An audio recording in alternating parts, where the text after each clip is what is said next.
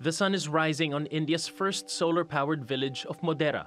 1 kilowatt solar rooftop systems have been installed free of cost on nearly all residential and government buildings. They produce more power than the village uses on a daily basis, meaning energy can also be fed back into the electricity grid. That means businesses can now make hay while the sun shines, instead of worrying about jaw-dropping energy bills.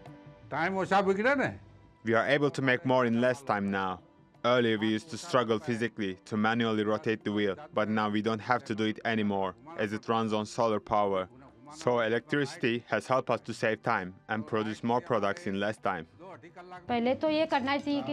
Earlier, I could not work at night because I could not afford the high electricity bill if I kept the lights on. But after getting the solar power connection, I can now sit and work during the night. The project, financed by the federal and provincial government at nearly $10 million, was initiated in February, and the final phase was completed in August, with nearly 1,380 households having solar panels on the roofs of their houses.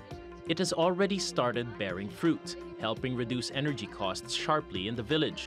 Some households are not paying anything at all and even get credit in their electricity bills.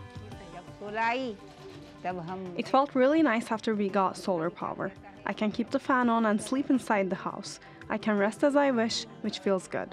We used to always worry about our expenses and electricity bill, but that tension is over now. We can now lead our lives well.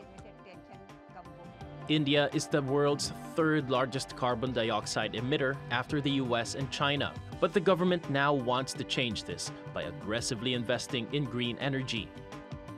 India is aiming to meet half of its energy needs from renewable sources such as solar and wind by the end of this decade. That's up from its previous target of 40%, which New Delhi said it had already achieved.